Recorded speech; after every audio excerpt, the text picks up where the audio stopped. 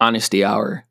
I did not know what I was doing in regards to launching this podcast, and I wouldn't have been able to do it without Anchor. Anchor makes starting a podcast super, super easy and allows you to not only use their platform to distribute the podcast, but you can even go on your phone or computer and record and edit the podcast right on their platform. Best of all, it's totally, totally free. So if you're interested in starting a podcast, download the Anchor app or go to anchor.fm to get started today. To paraphrase, it's like, don't put your attention on what you think you need to do or what you think the world needs. Put your attention on what makes you feel alive and go do that. Because what the world needs is people who have come alive. And so what brings you aliveness? What brings you fullness? What brings you passion and excitement? Do that. And I think just the love of it will spur you to get better. And that spurring to get better will lead to success.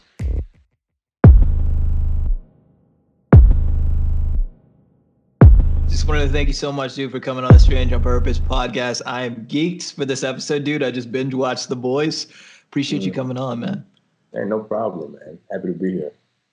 Good shit, dude. I'm excited to dive into your story, like how this all got started, how you got started. I've scrolled through like your entire life on Instagram, on Twitter, like just everything, dude. And I want to hear it from the source and really how like The Boys came to be, but also like you're on Arrow, Supernatural. Arrow, like I didn't know, like that's one of my favorite shows.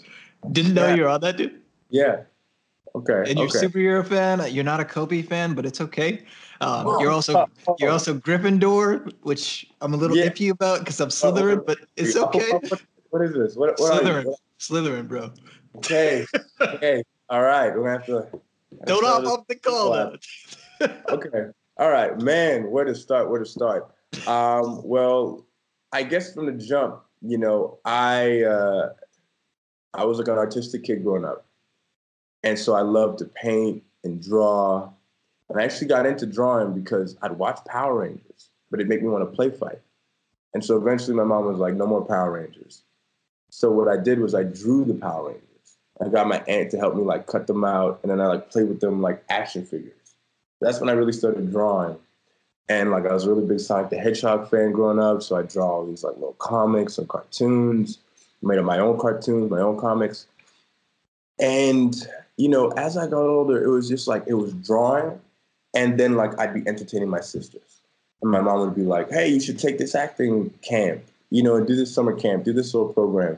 I was like, yeah, okay, sure. And some of them I did. And then by grade 8, I was doing the role of Fagin, one of the leads in Oliver Twist. Mm-hmm. And that's when it really started to, like, hit me. Like, I was really, like, feeling it, right?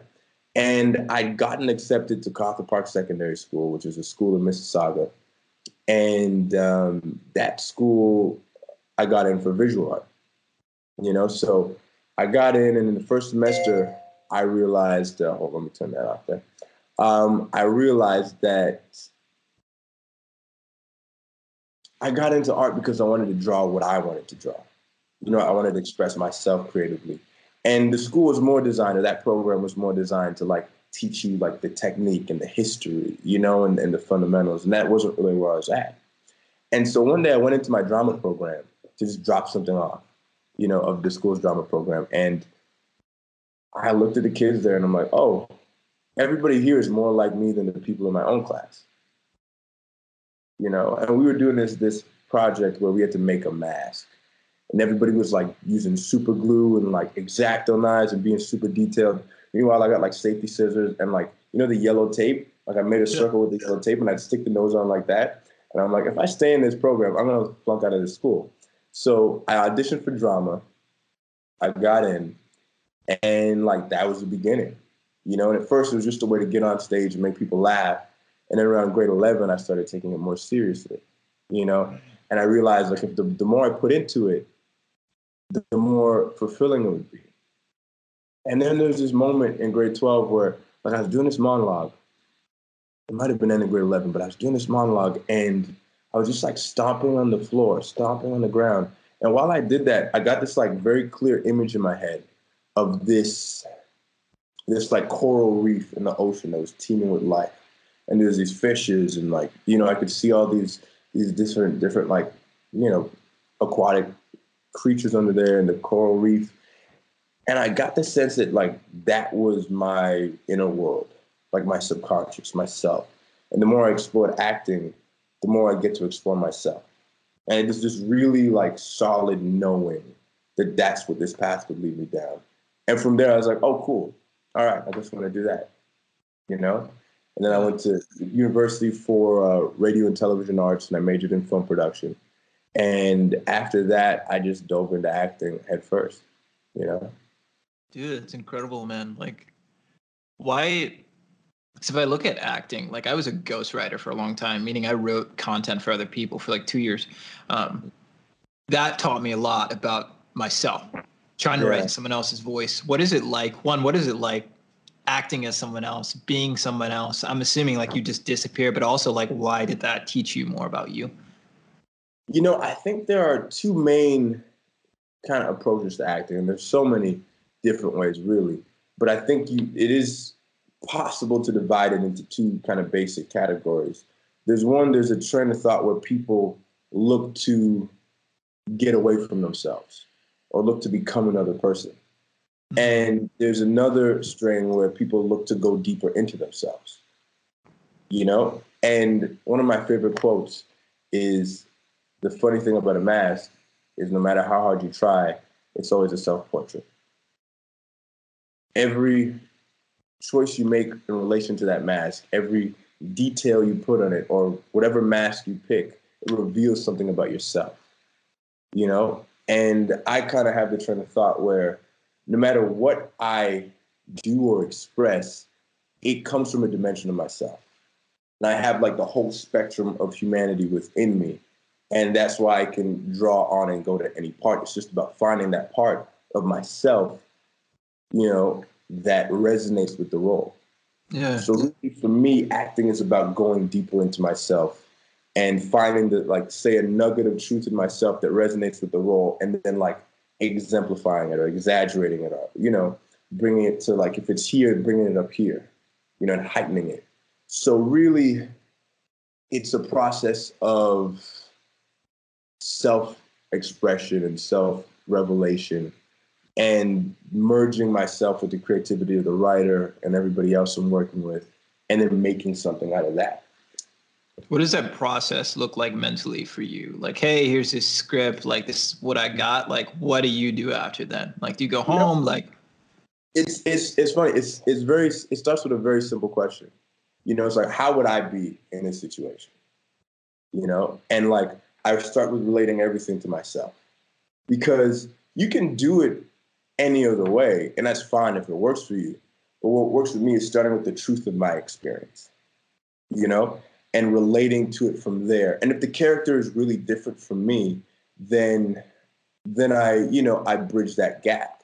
So say it's a really youthful character or a really mature character. I tap into the part of myself that has a degree of youthfulness and maturity.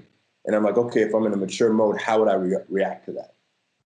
Then you might take the circumstances of that character or some of the characteristics or, the backstory, what have you, and apply that as a filter as well. So, okay, if I'm mature and I have this life history and I have these behavioral traits, how would I react?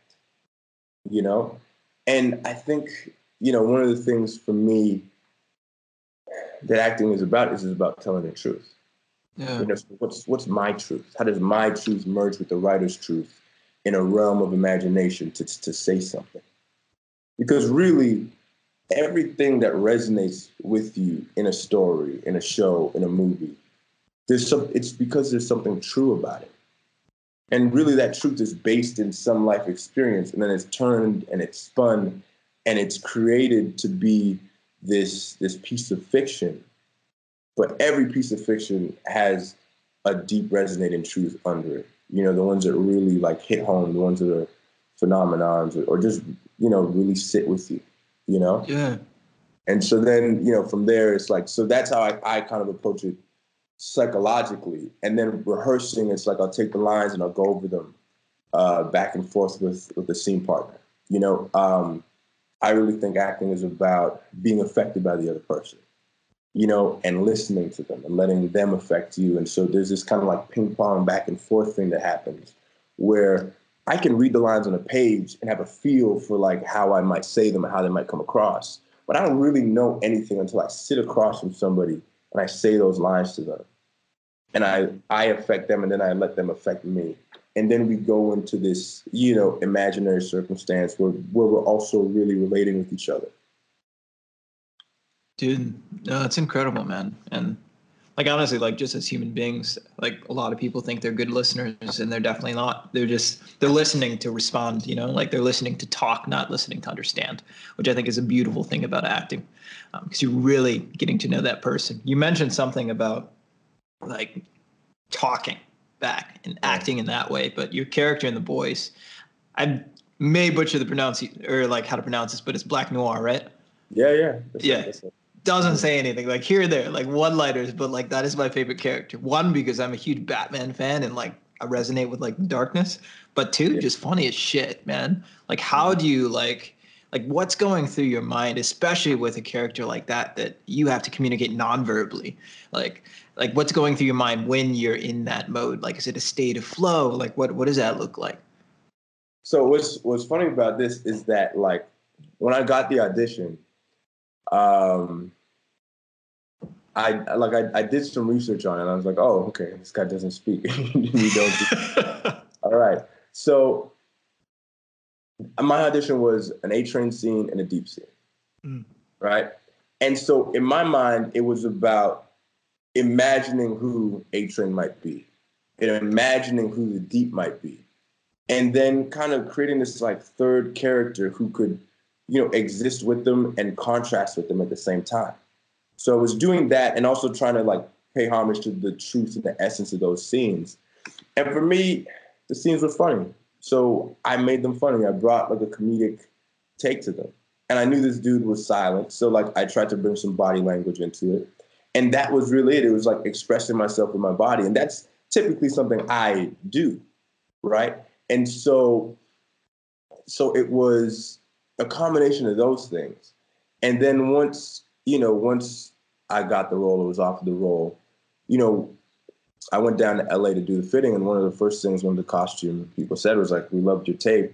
We were really looking for someone who could emote through a suit, And I think it really comes down to, at the end of the day, being in touch with what you feel and what your opinions are and what you want, and being able to express those things through your body, like through a head movement or through and you can think those lines, you can create lines in your head, which is what I do sometimes. It's like, I'm thinking something, but I'm not saying it, but I still do, but I express it through my movement so that thought still comes through, and, Black Noir is a whole thing. I think the biggest thing that stood out to me about that character was that, like, you see the menacing suit. Like, it's intimidating, it's scary. I remember the first day when I met Erin, I was decked out in a suit, and she came into the super suit, the fittings. And like, you couldn't see me, I was all black. And she's like, oh, hey, you must be. And I just didn't do anything. I just like shook her hand like very slowly and just like looked at her, and she's like, oh, okay. And I just like let that be the thing, for like that session of meeting her. And she was like, kind of like, okay, you're kind of freaking me out here. I might have taken on my mask after, I don't know. But like, you get that off the jump from this guy, right? And I think what was interesting to me is, who is he under the mask? What's the juxtaposition between what you see and what's really there? Where is his humanity? What makes him tick? Where is his heart? What's that about? And so, even when you take the scene in 102 where everybody's at the meeting with the senators, or the party with the senators, and he's just sipping from a straw trying to get an hors d'oeuvre. It's like, what's it like? You're bad, you kill people, you cut people up, martial arts master, but then like you walk into a room and nobody wants to talk to you because they're scared of you. What's that like? Mm. you know, and then there's like a vulnerability there because you still want human connection, right? And so that's kind of how I approached it. It's like, you know, there's so many little moments and scenes, but really bringing out the heart, Yeah. you know. And there's this like this tiger, you know, of a warrior, but there's also like a little like vulnerable like puppy of a person that comes out sometimes. You know, he's also eclectic. He's got the arts, play some piano, like he likes to have fun. But there's a youthful element to him, and then there's a part that could just like cut you up and kill you. And I think Yeah. that those two things existing in one is what is interesting to me. You know.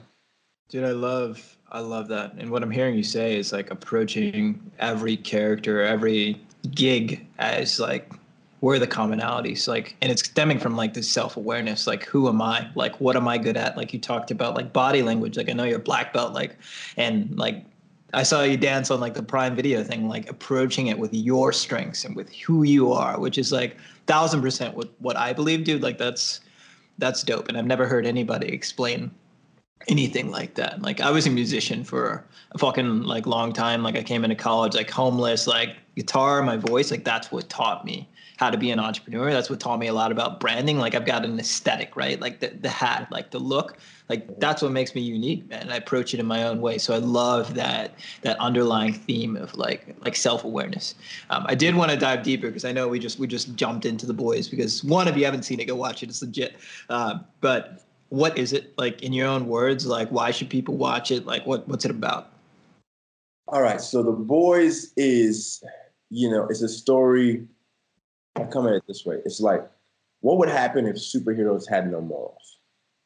You know, if superheroes, if we lived in a world where superheroes were the equivalent of A-list celebrities, rock stars, you know, the highest politicians in the land, and they worked and were funded by the biggest corporations in the world, you know, and all of their lives, you know, were just funded. They just got money, got money, got money, and all their mistakes were swept under the rug, you know.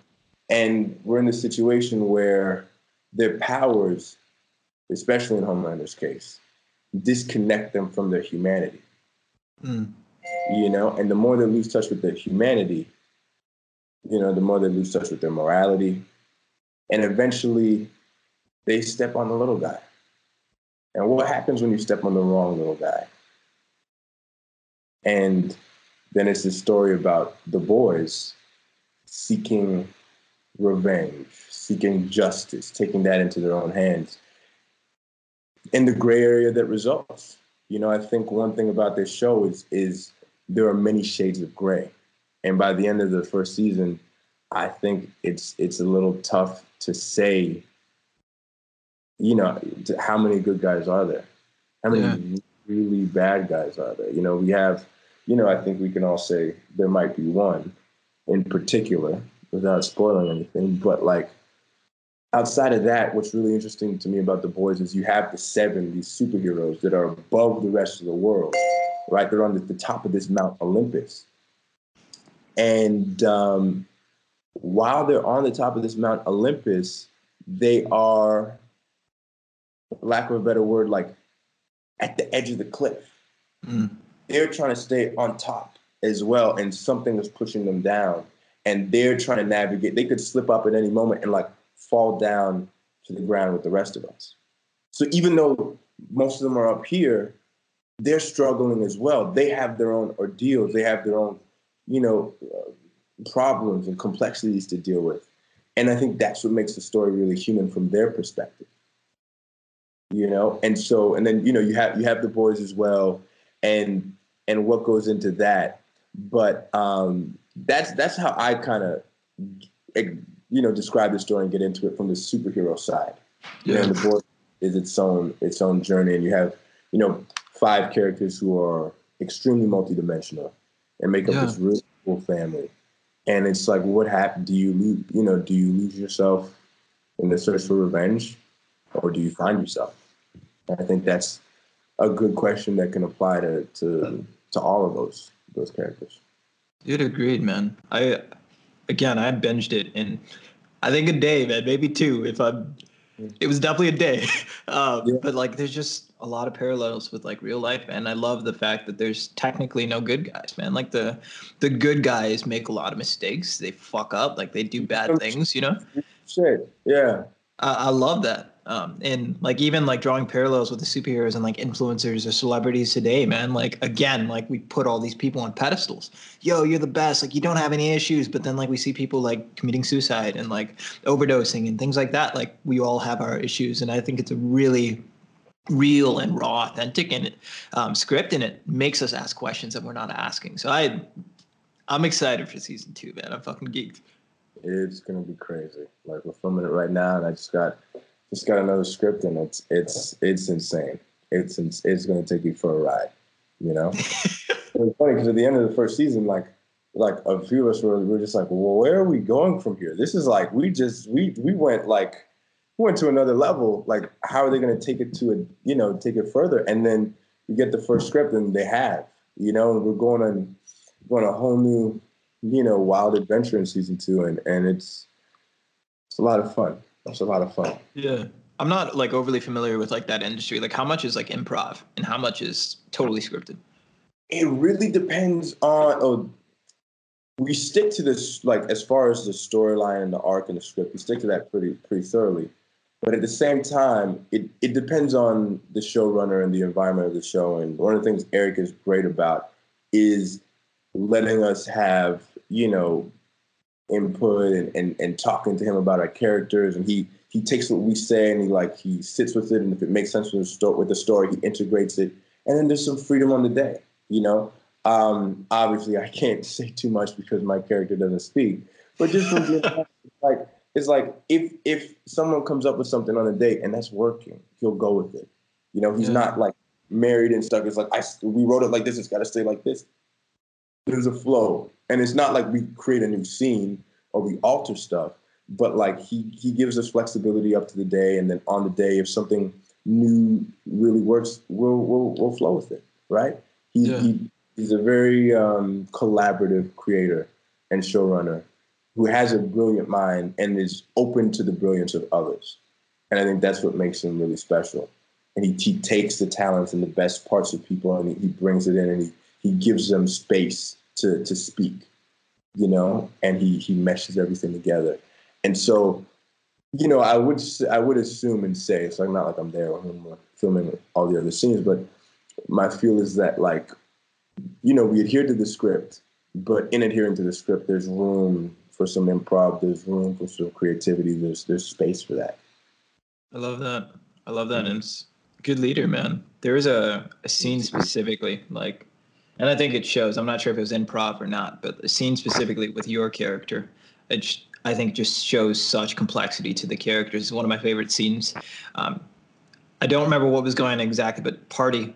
Homelander was walking down the stairs, piano, right? And your character just comes in, looks at the guy on the piano playing, and the guy gets up and leaves. One, it's funny, but it shows so much complexity, gives your character so much depth. Because you fucking kill it on the piano. And I think going back to like self-awareness, like this is who I am. This is what I identify with this character.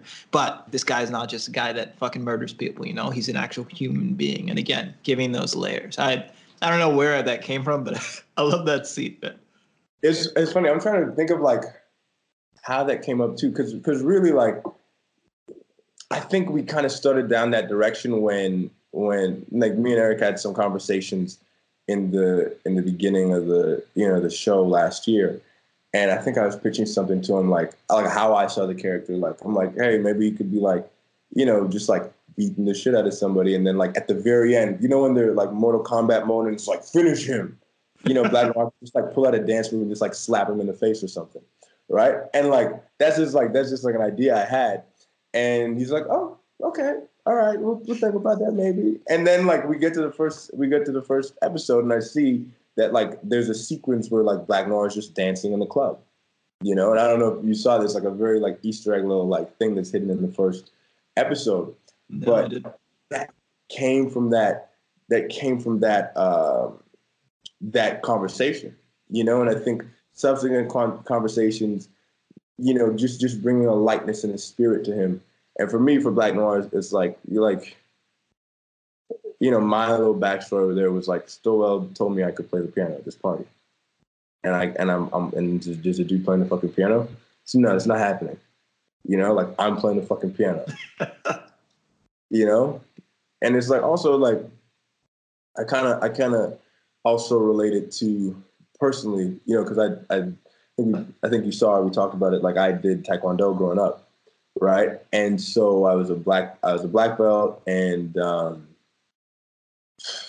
the age of like 6 to 17, around there. I had a couple friends, still friends to this day, who we trained together.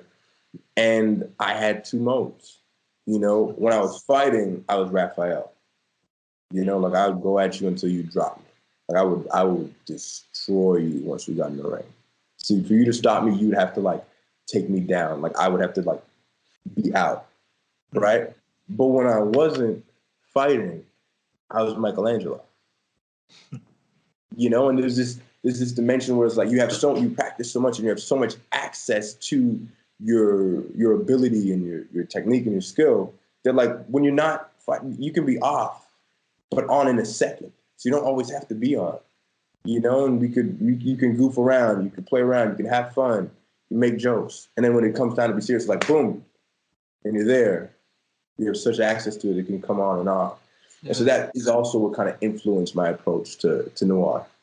Dude, that's genius. And I absolutely love the self-awareness thing, man. Like, in going back, I know there's a proper name for it, but like to me, like where I'm drawing that parallel is like I also have like this persona that I've built. I hate being on stage, but I was a musician. I did it, right? And like now, like I'm speaking on big stages, but like when I don't have my hat on, like like I'm Quentin. When I have my hat on, like it's cute, like that's me. I'm a big Kobe fan, like Black Mamba, right? Like that separation, like different parts of you and channeling those. I love that. I don't want to keep you much longer, dude. I've got like 3 more questions. One, we ask all of our guests. What makes you strange on purpose? What about you goes against the grain? How and why are you a misfit? All right. Well, for me, I study astrology. And I've been studying astrology for 10 years. I got into it seriously studying for 10 years. When I was younger, I was just like looking for different ways to like know myself better and explore myself better. I explored many different aspects of spirituality. And I'd always take these like online quizzes, these personality things to like kind of get a better sense of yourself. Same. And like they were like right and true, but I always kind of wanted something more. And then one day I stumbled upon this astrology forecast site, and like obviously not everything was correct, but like on one day, every month, like something happened, like something that they said happened. And you could say like a broken clock is right, like it tells the right time once a day. But it was like just specific enough to pique my interest. Then I found another blog or another monthly, forecast thing that was a little more accurate.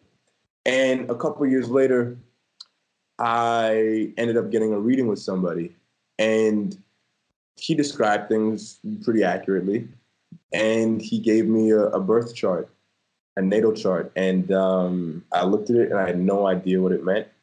And it just piqued my interest and my curiosity. And I was like, I don't understand this, but I want to. And I just dove into it.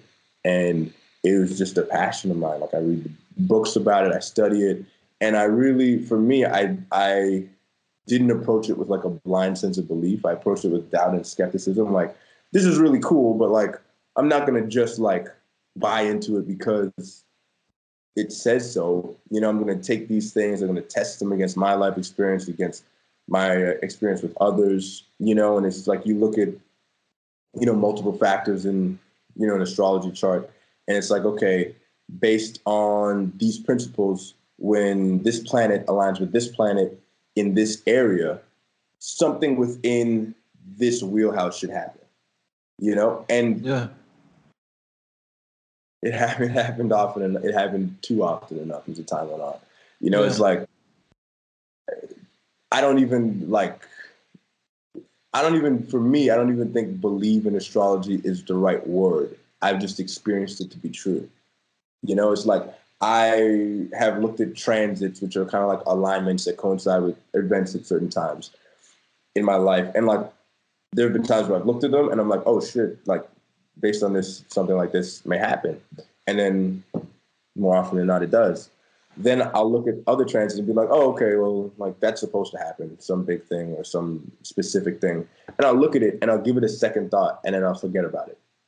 And then like 6 months down the line, that thing happens.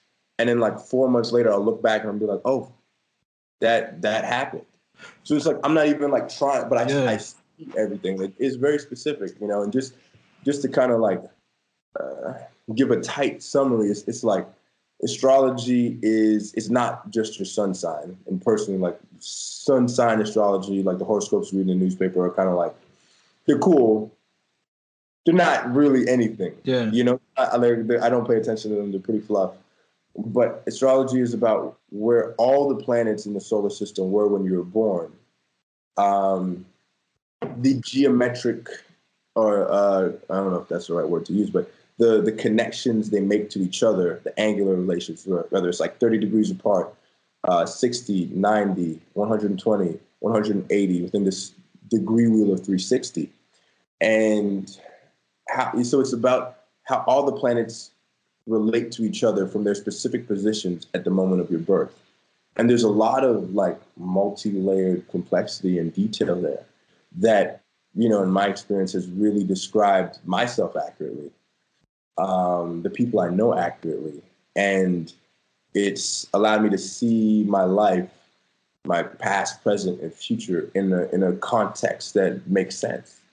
Yeah. You know, and it's allowed me to get a deeper understanding of myself, really accept and appreciate the dimensions of myself that, you know, that don't necessarily fit in with everybody around you, but feel right. And you're like, oh no, this kind of says that. And so I can lean into it in myself and then realize that it might not jive with everybody. And then, you know, in a way, when you look at kind of like the grander scheme of things, and you look at the way your life is and what your desires are and how things may unfold in the future, you can kind of plan and navigate in a certain way. You know, It's like a way of, when it comes to like looking at things ahead of the present, it's kind of like a psychic or energetic weather forecast. In a simple way, you could say, all right, so based on this, it looks like it's going to be sunny, or it looks like it's going to rain, looks like it's going to be a windstorm or a snowstorm. And you can do whatever you want, you know, but you just know what the weather is ahead of time. It's like if you're on a boat, you could flow with the wind or against the wind. You could do whatever you want. If you flow with the wind, it's easier. If you flow against the wind, it's tougher. You might want a challenge, so maybe you do that, right? But it's just been a really great tool for me. It's been really fun. I liked it a lot, man. It's a very unique answer. My brother's super into it too. He always pushes me to get into it. I haven't yet, but it's a very unique answer. Yeah, whenever you feel like it. I mean, my brother's cool though. You're cool, so I'll see. I had a question. I'm like, oh yeah, you talked about. I went through your stuff and you were talking about recently. You talked about the Power Rangers, like on this podcast. You talked about, hey, I wanted to be a comic book hero, and now I am one. That's really cool. But more so, where I'm interested is like you took a very unconventional route. Like you're an actor. I wanted to be an author. Like for the longest time, a writer. People like, oh, you got to be an English teacher, right? Like equivalent for you, go like direct or go like teach drama club or whatever it is. Like when did it become, hey? And I know you talked about it in high school a bit, but hey, like, this is a hobby. Like, now I actually believe in myself enough to do this. Because I know this has got to be hard, man. I know it's got to be hard. Like, I can't even imagine. And what would you say to people that are trying to follow that same path? Not necessarily as an actor, but something. I'm going to start with, like, a little story. Like, just a little anecdote. And I'm going to go from there. My first kind of clarity came from knowing what I didn't want to do. Mm-hmm. So one day I walked downstairs into my basement. And I was I don't know, 6 years old or something, maybe 6 to 7, 8. I feel like I was 6. And my mom was in law school at the time. And the basement was just covered with books, like from like you hit the floor and it's like shelf, like wall to wall shelves, like damn, this wall, and that wall, like 5 levels. And like, I'm pretty sure all of those books she had to read, or she did read, or she tried to read. And I was like, I'm not doing that. I remember I looked and I was like, nope. And I walked back up the stairs. And from that moment, I knew I never wanted to be a lawyer. Right. There was also for me, just something like my dad's an accountant, and you know, he grew up in Trinidad, you know, and the way out of Trinidad was academic success, right? Because you have to pass certain tests to get into better schools, so you could be considered to get into university in Canada, right? And so they did that, and that was the way my family from Trinidad moved up, and my grandparents were really about that. So I have a very academic family in that regards. Like all my cousins were older than me, like they're in business and finance and all that stuff and all that. You know, there's a lot of math, you know, there. And so I remember in the summer, my dad would try to make me do those things. And I tried, but I couldn't. Like, it would just like make me unhappy. Like, I just like, remember he was like, okay, we're going to do some math over summer. Like, and I just started crying one day because it just wasn't me. And eventually he's like, okay, we're going to stop. Right. But for me, I just kind of, I knew what I liked and I knew what I didn't like. And I just chose what I liked. You know, there was even one day in high school where probably grade 11, and it's like I had this sense of like I could do what my dad wants me to do and like be a great student and get like high 80s average, right? And like go into, you know, math and like go and, you know, and be in some type of business, you know, job. Or I could like chill a little bit and still get good marks, but like also focus on having good times with my friends and also focus on like the art that I like. And that feels more right to my heart, you know? And it's like, this is not like the traditional definition of success as you're conditioned as a kid because your high grades is everything to some people. But like, for me, it was just about listening to my heart and knowing what was true for me, not what was, you know, more in line with, not that I was ever really pressured by my parents, but what was more in line with the desires of people around me. You know, so it's like I knew what made me feel good. And I trusted that and I followed that to the exclusion of outside noise, you know? And even when I went to university, it was like I went to university for film production because at that point in time, I knew I wanted to act, but I didn't know if I needed to act. And when I finished, I was like, I don't know if I need to act, but I'm not going to do anything else, you know? And it was just one of those things where like, there's no like, what, like, even if over, you know, this career of mine where I've spent over a decade, you know, so far, even before it started, I knew like, if nothing came of it, that would be worth it because it's what I want. I'm pursuing what I want. You know, I could have gone into sports broadcasting. That would have been easy. That would have been cake for me. Yeah, I see your tweets, man. I see them. I could have done it in my sleep, right? But there was no challenge there for me. There was no fulfilling challenge, so I never did it because I knew I could it'd be very unfulfilling because I wouldn't be pushed at all, right? So just knowing where your soul wants to go, you know, taking time out from all the noise if you are subject to that, and just tuning into what's in your heart. You know, one of my favorite quotes is by a guy named Joseph Campbell. A lot of my favorite quotes are from him. And one of the things he said is, to paraphrase, it's like, don't put your attention on what you think you need to do, or what you think the world needs. Put your attention on what makes you feel alive and go do that. Because what the world needs is people who have come alive. You know, and so what brings you aliveness? What brings you fullness? What brings you passion and excitement? Do that. And I think just the love of it will spur you to get better. And that spurring to get better will lead to success. It's a really good answer, man. It's a really good answer. Respect. Yeah. Lastly, like where can people find you, man? Where can they keep up with what you're doing? Any news? What do you want them to see? What are you excited for? Let's see. I am social media, all of it. It's Nate Mitchell. So at it's Nate Mitchell, ITSNATEMITCHELL. Instagram, Twitter, Snapchat. Not really on Snapchat that much. And I got something cooking in the works for next year as well. I can't say anything about it yet. It's going to be a fun time. It's going to be a blast as well. But yeah, I'm just happy cooking away at season 2. Bringing you guys some more noir along with this amazing season of The Boys that we got planned.